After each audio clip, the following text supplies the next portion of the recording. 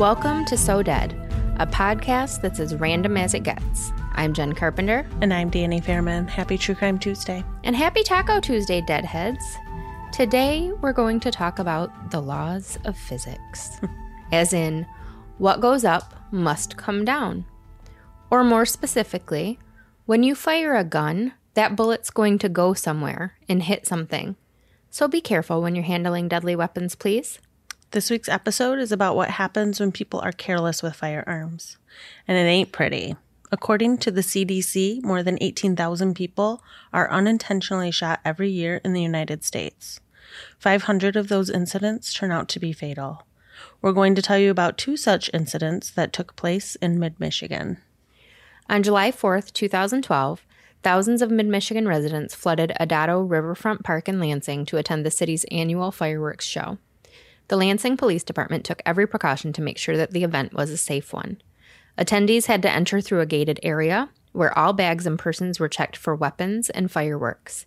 Not even sparklers were allowed in.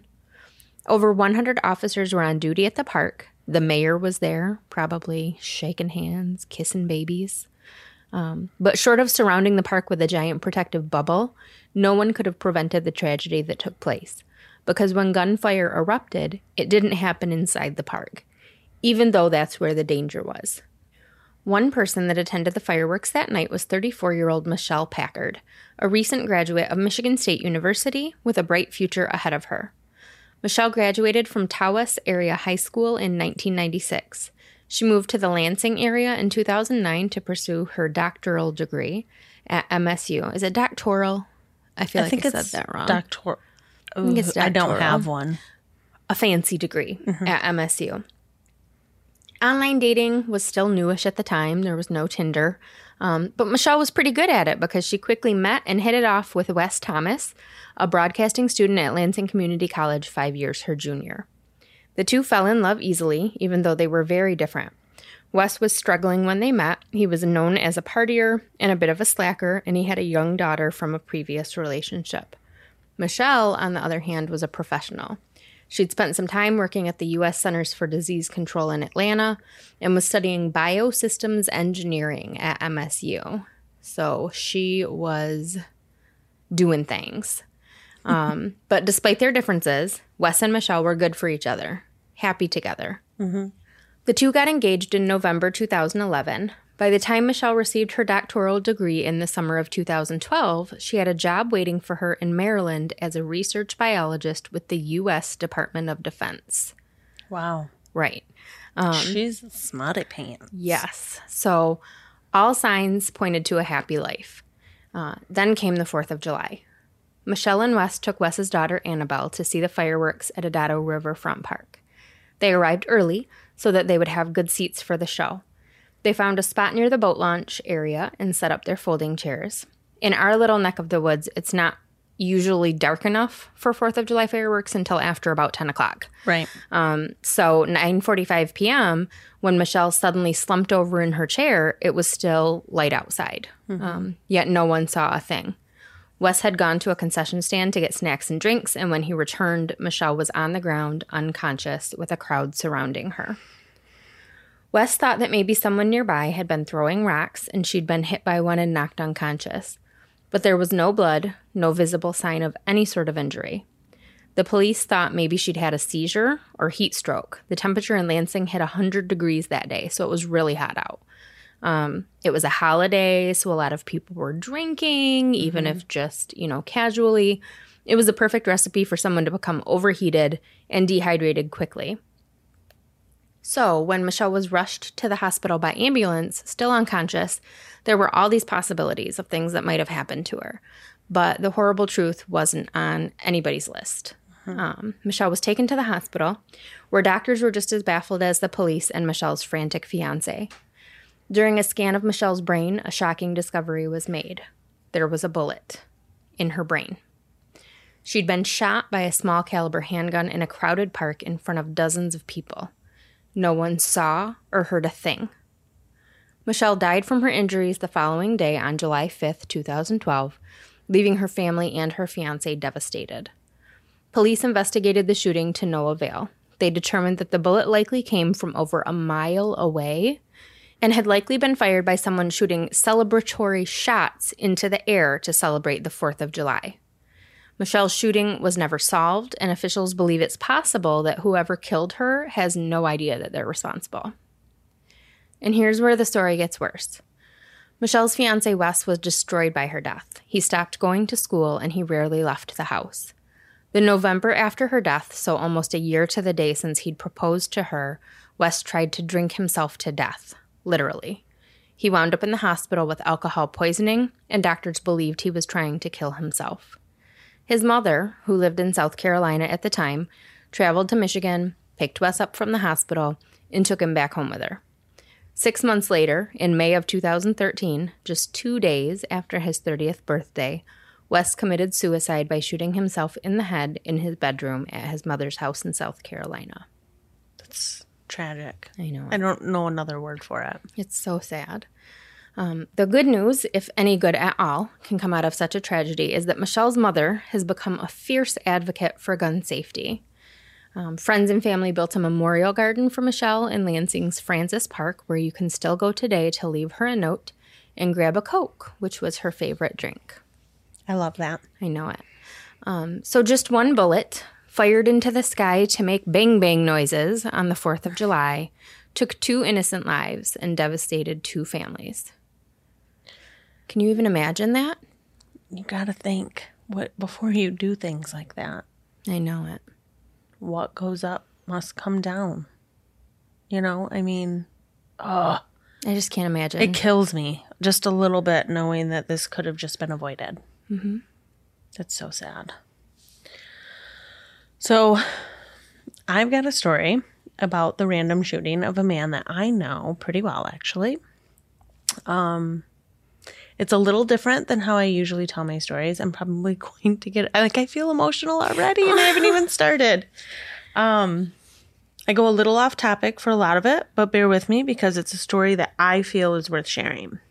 So the story is about my dad. He was very adamant that if I told his story, that I'm not to portray him as a victim. He says that everyone that is given life have great experiences and they have bad ones, and you have a choice on how you respond to them. Absolutely. He's a wise dude. Okay, my dad, Wayne Dibian, was born October 23rd, 1948. I am so sorry that I've just outed your age, Dad. He was born to Arla and Charles Dibian. To say he had a great childhood would be the biggest lie of the century. I've never met anyone that had a shittier experience as a child. He would sometimes go days without a meal. He had no shoes and would walk to school barefoot. Oh, my God. Mm-hmm. He said he remembers a teacher taking him to the gym locker room one day to take a shower because he hadn't bathed in days. He was just not well cared for at all because his parents were unfit. It's unclear to him, even to this day, if drugs were involved, but he says that his father was a heavy drinker and he thinks his mother had a mental illness. When he was about 7, his parents rented a house from a lady who had 17 cats. 17. Mm-hmm. He would sleep on the couch every night, and he said one of the cat's eyes would glow at night, and it would make this low growling noise like it was in agony. Oh, my God. He even made the noise for me. He said it was like, oh. No, it's like Pet Cemetery. It very much so. Ugh. Yep. He said it would sit on the wheelchair that was left parked in the kitchen by the homeowner's deceased husband. Oh, my God. To a 7-year-old, that would be scary. It's scary to me, and I'm not 7. He also said at night that the branch of a willow tree in the yard would lightly tap the window next to the cat. Like, this is a setup of a scary movie. It to really me. is. And as an adult, that sounds scary. To a 7-year-old, that must have just been like And a 7-year-old that horrible. Isn't getting, the love and support that you would hope that 7-year-olds are getting. So he already kind of probably feels alone and scared a lot of the time. Absolutely. Aww. Absolutely. Around the time that he lived in this house, the family received their first visit from a Mrs. Green. Mrs. Green was a social worker for the state of Michigan, and she was there to take my dad away from his parents because obviously they were unfit. He spent his first night and the next month or so. But he said he recalls it being like a month or 2 months. When you're a kid, time moves so differently. So slow. Right. And he went to live with the Walters family. He shared a bed with their son. And when I asked him if he thought that was weird, he paused for a second and he replied with, I didn't. I never had a bed before, so I thought it was nice. Oh, my God. He doesn't think anything of that statement, and I'm sitting here going, my heart is breaking. Yeah. But again, he does not want to be a victim. No. He was very clear. Okay, but little boy him can be. And he always says, I feel so bad for that little boy. Yes. But I love my life. That's where we'll draw our line. Little Right. boy him gets to be a victim. That's because right. children are victims when they're mistreated. Absolutely. He said that Mrs. Walters was kind and a very sweet woman, but that Mr. Walters hated him for some reason. He said, I don't know if I was a little shit. He was like, I don't know. I was 7. He was like, but he didn't like me. He said he tried to keep his distance from him, but it didn't help. Mr. Walters liked him or disliked him so much that he sent him away to an orphanage in Owasso. We've talked about Owasso before. Well, what did we say? It's a little north of Lansing, right? I don't remember now, but I mean, I go sounds there, right. but I feel like it's a little northeast-ish. This was within like 2 months of being taken away from his parents. So the first night and first month or two, he went to live with the Walters family. They didn't like him, so they sent him to an orphanage. Okay. He stayed in the orphanage for about a month, and then Christmas rolled around.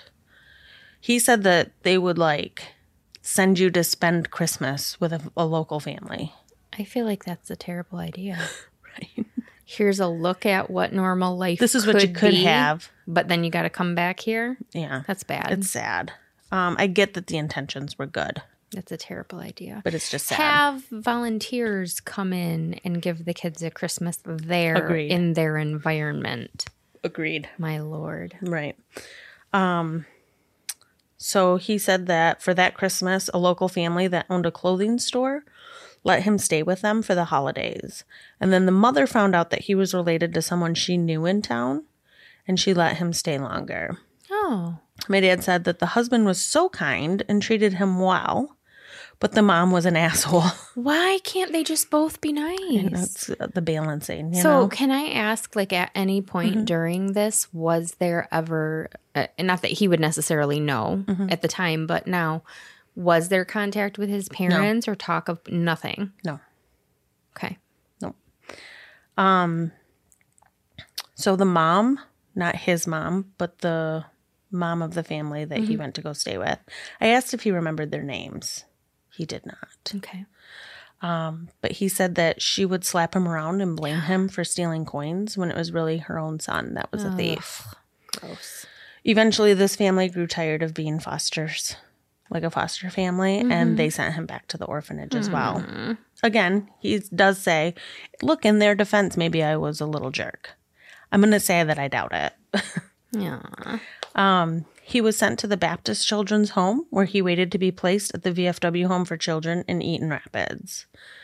They didn't have room for him at that time, so for a few weeks, he was sent to a juvenile facility for troubled boys in Jackson, Michigan, which is just south of Lansing. Even though he didn't warrant staying in the prison, they had him stay there, and he said that they treated him just like all the other Right. quote-unquote prisoners. Child prisoners. Finally, there was room at the VFW home. He was sent to live there, he believes, around 1956. And he believes that this is all within a year Oh, my gosh. of being taken away from his parents. He was shifted around so much. Yeah. He gave me other instances of I spent a night here, I spent a night there. But nothing was, these are the ones that were long-term. Right. He moved to the VFW home in 5th grade, and he lived there until he graduated high school. Oh, wow. So that was his home, you know. His parents never fought to get him back during this time. He said he ran into them a couple times, but that it was never I miss you. Like the way that a parent would. Right. Because, I greet mean, their sometimes children are taken and then the parents, you know, get their shit together and fight to get them back. But they just feel like let them go. Back then, you must have been really shitty to be taken away. Because I feel like people a lot got away of people, with a lot. Yeah, I feel like a lot of people turned a cheek. Yeah. You know? So, must have been really bad. After high school, he volunteered to be drafted in the United States Army. I did not know you could be that you could volunteer to be drafted, but apparently it was a thing at that time. So he didn't enlist. He did not he didn't enlist because if you were drafted, it would have been longer time. But because he volunteered to be drafted, it was only 2 years. Huh. Interesting, right? It is. He tried to explain it to me and I just kind of glazed over. I was like, I don't understand. That makes no sense to me. Right. He received orders to go to Vietnam in 1969. But time ran out and those orders changed, and he was sent to join the military police in Germany. Oh. His 2 years ran out, and after he was discharged, he came back to Michigan and lived at the Stimson Hospital in Eaton Rapids. I know that place. Which, of course, it wasn't called the Stimson Hospital then. It was just apartments. It was just apartments. Right. It was just those creepy-ass apartments on the corner. Right. He never had an experience there, though. That he knows of. While living there, he would go back to visit the VFW home because that was his home. Right. They had house mothers there. For anybody that has never been to VFW home, I highly recommend, if you are local to the Eaton Rapids, Lansing area, make a drive through there. Mm-hmm. It's like a little town. They have their own hospital. It was kind of like the boys' training school in Lansing. I would say more like Eden Springs. Oh. But not a cult. Not a cult. Okay. That's like good they to had know. their own hospital. They had their own gym. They had I want to say he said a bowling alley. Oh, wow. Like it was this little town and it had all these little houses. And each house had what they call a house mother. Right. And he would go from house to house. But there was one, Mrs. Shively, that he remained very close with. I've even met her. She has since passed, but that was the closest thing he had to a mother. So he would go back and visit her. On one of these visits, his biological mother, Arla, called the home and reported him dead from the war. He wasn't dead. No, she just you don't wanted, say. Yeah, she just wanted to cash in on a $10,000 policy. Oh, my God. Mm-hmm. But he just happened to be there as she called. What a terrible human. Can you believe that? So about a year later in 1971, he moved to an apartment on Pleasant Grove in Lansing. Hey, I know that road. I know you do. I grew That's up why on I threw Pleasant this in Grove there. Road. I know, isn't that funny? Yeah. That just shows how small our world really is, you know? At the time, he was driving a car called the Gremlin. Yes. Have you ever seen one? Yes. They're cool. If you have not, Google image it. It's fun. The car was stolen from the parking lot of the apartment building and later found in a pond in Holt. No. Interesting, right? Someone had a joyride there. Right. After this, he was walking to the bar one night with a buddy on South Washington Avenue in Lansing when he saw a car heading his way. He put up his hands as if to gesture to the car to stop, but it didn't. It actually picked up speed, and whoever was behind the wheel hit my dad's friend and knocked out all of his teeth. Oh, my gosh. Quick thinking, and in his badass response, my dad jumped on the hood of the car and basically body surfed it until he dove off of it about a quarter mile down the road. Can I add a story here? Because this part reminds me so much of... A movie? No, something that happened to one of my friends. Stop. And she listens to the podcast. Hi, Carrie. Hi, Carrie. Hi, Carrie. We went to Sexton, and we were walking back from lunch one day, and we were standing at the corner getting ready to cross back over to the school, and she was kind of standing on the curb, and she, leaned out to, look for traffic. Oh, and God. A van, blew by, and the mirror from the van hit her face and broke her nose. Oh, my God. It was so great. Because you think, she did get hit by a car, but just her nose. Were you with her when this Yes. happened? I was standing right next to her. It was very traumatizing This for hurts all of my us. stomach to hear this story. Anyway, you just reminded me of that because you That's wouldn't crazy. think someone gets hit and it knocks out their teeth. That's kind of weird. But yeah, she got hit, but it was just literally just her nose. That's crazy. Well, this car had some impact. And think about how cars were made back then. Yeah. They were hunk of metals. This was like you know? a big kidnapper van. So you know how they have those big windows like the truckers? So it was just the big window that hit her in the face. I see it in my head. We had a van like that. Oh my God. But it had curtains. Yes. Some of them had those like mini blinds that raised and lower. And it was all carpeted on the inside. Oh God. Okay, I digress. So they never made it to the bar that night. You don't say. And they also never found out who the driver was. Crazy. He thinks it must have been somebody he knew, though. Really? So he thinks it was intentional. Ugh. We could all speculate, but then, we're putting another target on his back and we'll just pass that. So about 6 months after this accident, he met a waitress at the Grog Stop, which was a local coffee shop. Grog, like you're groggy. Yeah, it takes away your grogs. Right. So clever. He soon started dating. He started dating her, and they got. Oh, the waitress. Yeah, the waitress. And now we're just getting all backwards. He met a waitress at the Grog Stop. He met a waitress at the Grog Stop. I got stuck on the name there. Okay. He soon started dating her, and they got married. Ooh. After 4 months of dating. Whoa there. Hubba hubba. Right. Isn't that funny? They just knew. They knew. They had 2 daughters. Hi. I'm one of them. Who was the other one? Jamie. Oh, she listens too. Hey, girl. Hey, girl. She better listen. She does listen. She's probably one of the biggest fans ever. And they moved to a nice neighborhood on Lansing South End. They lived the normal suburban life until September 22nd, 1994. On this day, my dad was driving to work through East Lansing at 4:30 a.m. Yeah, where did he work? He worked in a building. I don't want to say the company name. That's fine. He worked in a company behind Paul Revere's Tavern on Grand River. Okay. That is now O'Reilly's Auto Parts. I know somebody with the last name O'Reilly, and they spell it the same way. That's confusing. It's very confusing, but it's really O'Reilly Auto Parts. So he was about a mile away from work, and he was driving in front of like student apartments on Grand River. I know there's probably a lot of listeners that are not familiar with East Lansing, so it's very easy for me to just be like, yeah, there was student housing. I've never drove the route, actually.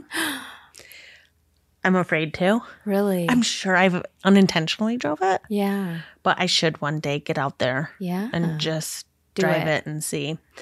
Maybe I'll take him with me so he can point everything out. Yeah. Because things have changed since 1994, But he was on Grand River still, and he was about a mile away from work. Okay. He was driving his 1991 blue Saturn SL. Ooh. Mm-hmm. And he was rolling the window down, like crank style. Yes. Because that's what you did. Those were safer, honestly. I think to this day, I think about how, like, if I ever drove my car into the river or a pond, wouldn't all of your electronics stop working? Maybe. So you can't, like, roll down the window, but if you had that crank. Well, you know what I miss about the crank on the really, really cold days? And the window's, like, frozen? Yeah, you could force it down. You might break it, but you could force it. It was coming down one way or another. If you were strong enough, you could get that down. Yeah. But anyway, so he was rolling his window down because he was prepping to punch in the code for the parking lot access. Gotcha. So, can you picture you have like the punch code to get in and then the gate lifts up? But he's still on Grand River at this point. But he's still on Grand River. Okay. Let me paint the scene though. My dad loves music. And he would play that music so loud. We would get in the car later that day, and once the car would turn on, the music would be blaring because he was jamming. I am the same way. I'm the same way too, but now it's podcasts that are on like level 10. So edgy. Right? I had a friend that used to tell me that getting in my car was like going to a rave. Yeah, I mean, that's how I was too. Isn't that funny? Yeah. So he's driving, minding his business, and all of a sudden he feels his jaw snap. But he said it wasn't just like a snap, but he said it's like catching a baseball. So if you can imagine, like when your hand is up with the mitt, you catch a baseball, and then it, because of the the force, your hand kind of goes back and then it springs forward. Okay. After you catch it. Yeah. He said that's exactly what his jaw did, except he heard it crack. And it was a loud crack. And we all love to get our backs cracked, but I think your jaw cracking would probably be at a totally different level. So he grabbed his lower jaw in shock and he felt the blood. He thought he must have been hit by a rock. So it's interesting that that's what your story. Yeah. And I mean, have you drove down the highway or down the road before and a rock has hit your windshield? Do you know how many little cracks I have in my windshield and it pisses me right off? So yeah. That's a feasible conclusion. I think it's more feasible than getting the shot. Truth. Right. Yes.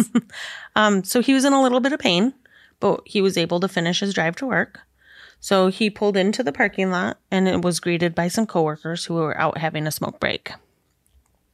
He tells one of them that he thinks a rock hit him in the face and that he's a little sore. And they take a look at him and they notice that his shirt is covered in blood, which my dad did not notice. Oh. We still believe that's because he was probably in shock. One of them looked at his face and said, "You have a hole in the side of your jaw." Oh, my God. And my dad has, I've said this before, he looks like Charles Manson. He does not look like Charles Manson. But like a good-looking version of Charles Manson and not like dirty. Wayne, you don't look like Charles Manson. I love you, Dad.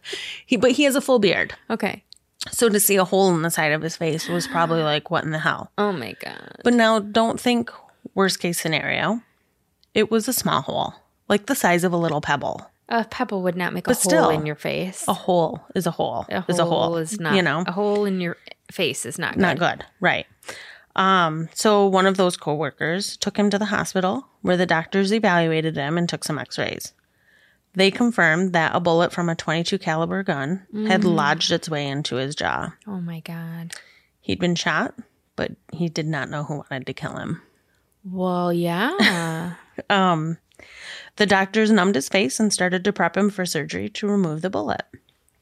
At the last minute, a specialist comes down to the ER and decides that there's way too many nerves in that area and that it would be best to just leave it for now. Ugh. And eventually in 5 years, it would make its way up to the surface and be easier to get. Because if they did remove it, it could cause some serious nerve damage. Yeah. And his face would basically droop like he had had a stroke. Yeah. They also said that 3 inches higher, 3 inches lower would have been a completely different story for us. Oh, my God. Mm-hmm. So they said, 5 years? Yeah. We could pull it out. It's been 25 years, and he still has a bullet in his face. Does he set off metal detectors? That was a joke for a while. When we first, would go on a plane or something, then he would have to explain why his face is beeping. Oh, my gosh. Mm-hmm. So, metal detectors, they'll, do his face and what he has to say. But I got shot in the face. But what he tells people, too, is that he has shrapnel. Okay. It's easier for them to understand other than that he has a bullet. You know that I like to shock people. I know. I think you enjoyed that for a while. Dead eye them. Yeah, I guess it could get old if you have to do it enough, but I would just dead eye them and be like, yes, I was shot in the face. Oh, can we move on? He did it for a long time. It was always great. So during this time, the hospital staff called my mom. They told her that my dad had had an accident at work and she should come to the hospital. So she had no idea what to expect when she was coming. She thought that he was injured at work. Right. Was it like a factory type? Kind of. Okay. Yes. Okay. So he worked in a place where it was feasible that you could be injured. It was not an office setting. Okay. We'll say that. But before she could go back and see my dad, the police greeted her. Hell yeah, they did. They questioned her. Because when the husband didn't do it, the wife did it. The wife did it. Mm-hmm. They asked her, did she hire someone to kill my dad? Oh my God. How was their marriage? And at this point, she didn't even know he'd been shot. They told her. They said, your husband's been shot. Could you even imagine? And she, when you say so-and-so has been shot in the face, what in your head do you see? Their face is gone. Half of their face is gone.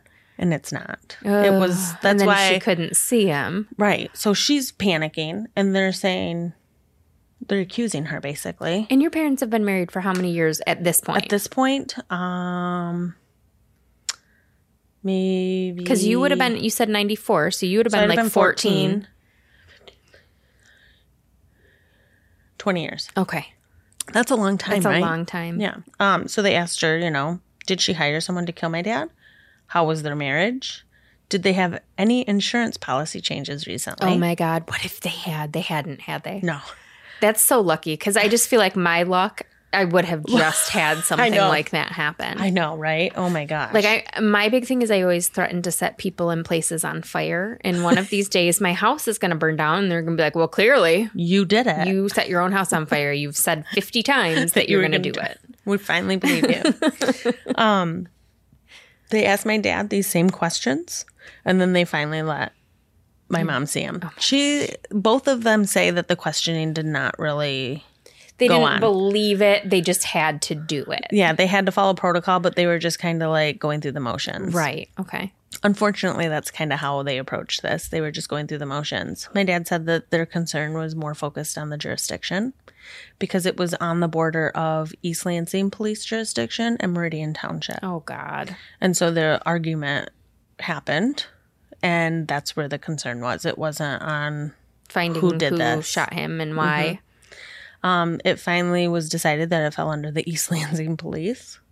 My dad went into the police station a few weeks later to follow up and see how the case was moving forward. They had no updates, no leads, no news, nothing. No one ever called our family to give us an update on anything. So to this day, this could be an open case and we don't know. I mean, it would have to be. It's a cold case, but it would have to be. In fact, I think I might call and just see what they're doing. Excuse if it is me. Right. I am Danny Fairman, host of So Dead Podcast, checking into a case. 25 years old. Wouldn't that be funny? Get on it, ELPD. I might. You should. I might call just to see what they say. Yeah. If they just made it cold or if it was like nothing to do, case closed. He's fine. He just got a bullet in his face now. Yeah. That's cool. Right. So on September 22nd, 1995, 1 year after the shooting, we actually celebrated. Aww. This is where I'm going to get emotional. Sorry. We had a cake. We celebrated as a family that we still had my dad. Yeah. He could have easily been shot in the wrong place and we could have lost him that day. We didn't, and we got to keep him. Thank God. We came to the conclusion that it was probably a descending bullet from a nearby apartment that hit him in the face. Again, somebody carelessly shooting. For what reason? For what reason? So it's been 25 years. No one's ever been investigated as a suspect. And yeah, we don't know if it's open or not. But I'll check into It's that. got to be. If it wasn't solved, it's open. Right. And I just want to say thanks for letting me share my story. Thank you I for understand sharing that it, dude. I went on more about than just a shooting, but there's more to my dad's story and my mom's for that matter, but I'm really glad I got to share some of it. And yours, by the way. Thanks. Yeah. Next to Dave, of course, he's the most amazing man I know and has endured some serious blows in life, but finds a way to rise above the negativity. Anyone who's ever met him would say he's one of the coolest guys out there. And I honestly feel so blessed to have my mom and dad. Aww. And I am just glad my mom chose him. So that's my story. That's as emotional as I'm going to get. Thank Sorry, you I for hit the sharing microphone. it. Thank you. You did a good job, dude. Thanks. Whew. All right. So it's file dump time. Now that I've gotten myself together, we're going to tell you about our favorite childhood memories. Do you want me to go first? You go first. Okay. I don't know if it's not necessarily my favorite memory, but it's my favorite story because it's so goofy. Okay. So anyone that grew up in Lansing knows what these words mean. Safety picnic. I fucking hated this safety. What? Hated it. It was amazing. But it's interesting you picked that because it was at Francis Park.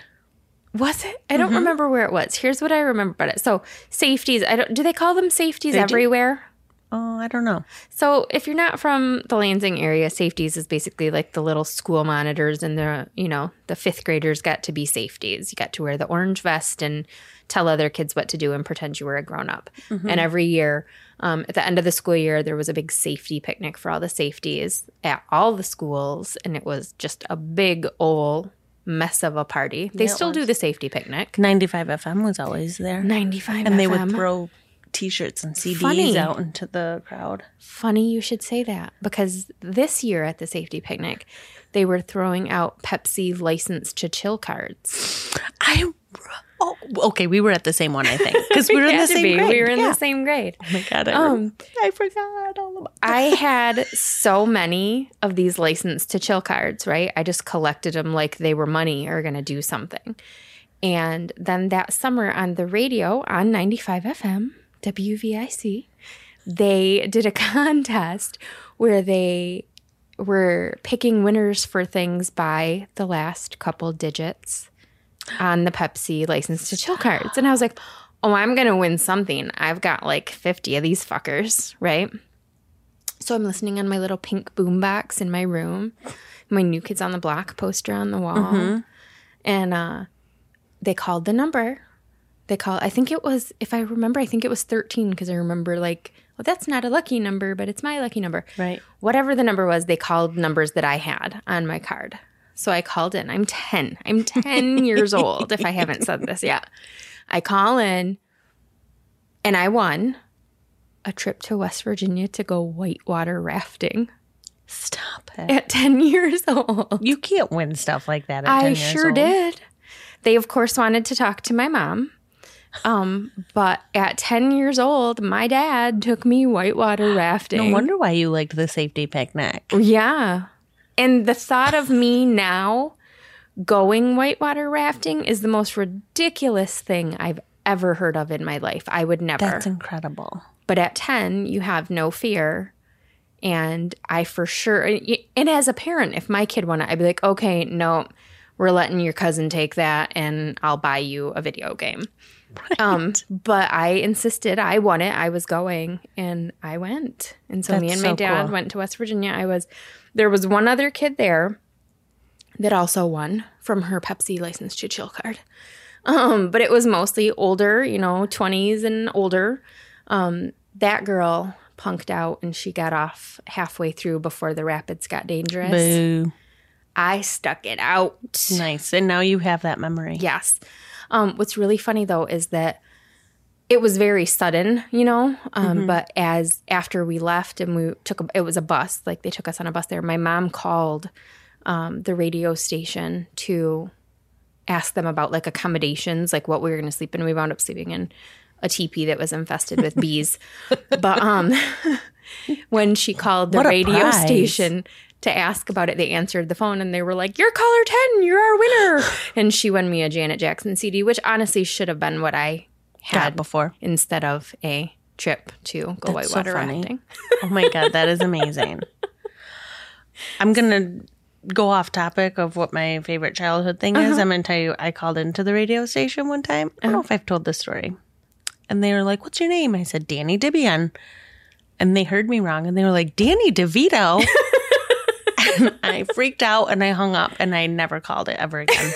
Because I already had that complex that people would ask if I was a boy because my name was Danny. Danny. Oh my God. Yeah. That's funny. Anyway, that was me calling in.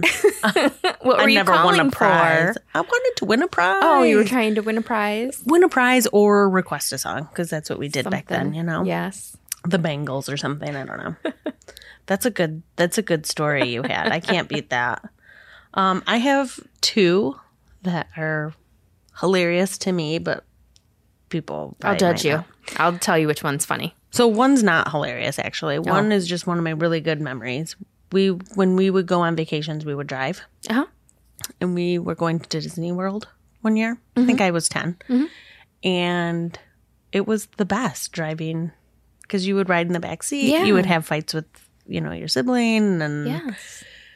I was very much into New Kids on the Block, and we passed their tour bus. Oh my God, that's amazing. And I just remember thinking that was the coolest thing. Side note real quick. New Kids on the Block Day is April 24th, which is also my birthday. Nice. So you lucky duck. Remember them both. All right. Forever. And KOTB. But one of my most favorite, and I think it's my favorite because I get to pick on my sister about it all the time. For Christmas one year, we begged and begged for Nintendo. Mm-hmm. And it was the last gift, and it was marked to me and Jamie. And as we were opening it, I opened the side and saw what it was, and I yell, Nintendo! And she gets pissed because I ruined it for her. God, Danny! Oh, you're always ruining everything. She opens it and she's like, tic-tac-toe. I'm like, at this point, finished opening because she has taken my glory out of it. Yeah. And I let her finish it. And I'm like, tic-tac-toe. And then she sees that it's Nintendo. So essentially, she got to open the gift because she thought I you ruined said it. tic-tac-toe? She thought that I said tic-tac-toe. That's so funny. So when she saw it was Nintendo, she had her own excitement. She's like, Nintendo! God. And I'm like, that's what I said, bitch! But, so it's really funny now, because when she can't hear me, or she's like, what did you say? You say tic-tac-toe, I'm like, bitch. Yeah, I'm like, tic-tac-toe. I love it. It's like one of those real funny stories to us. That's great. Those are good. Yeah. Those are good childhood stories. I like them. Well, thank you guys so much for making us a part of your day. Remember to rate, review, and subscribe to the podcast, and follow us on Facebook, Instagram, Twitter, and Patreon at SoDeb Podcast. You can also find us online at sodebpodcast.com and email us your feedback and story ideas to sodebpodcast@gmail.com. Now get out there and shine. You magnificent what the fucks.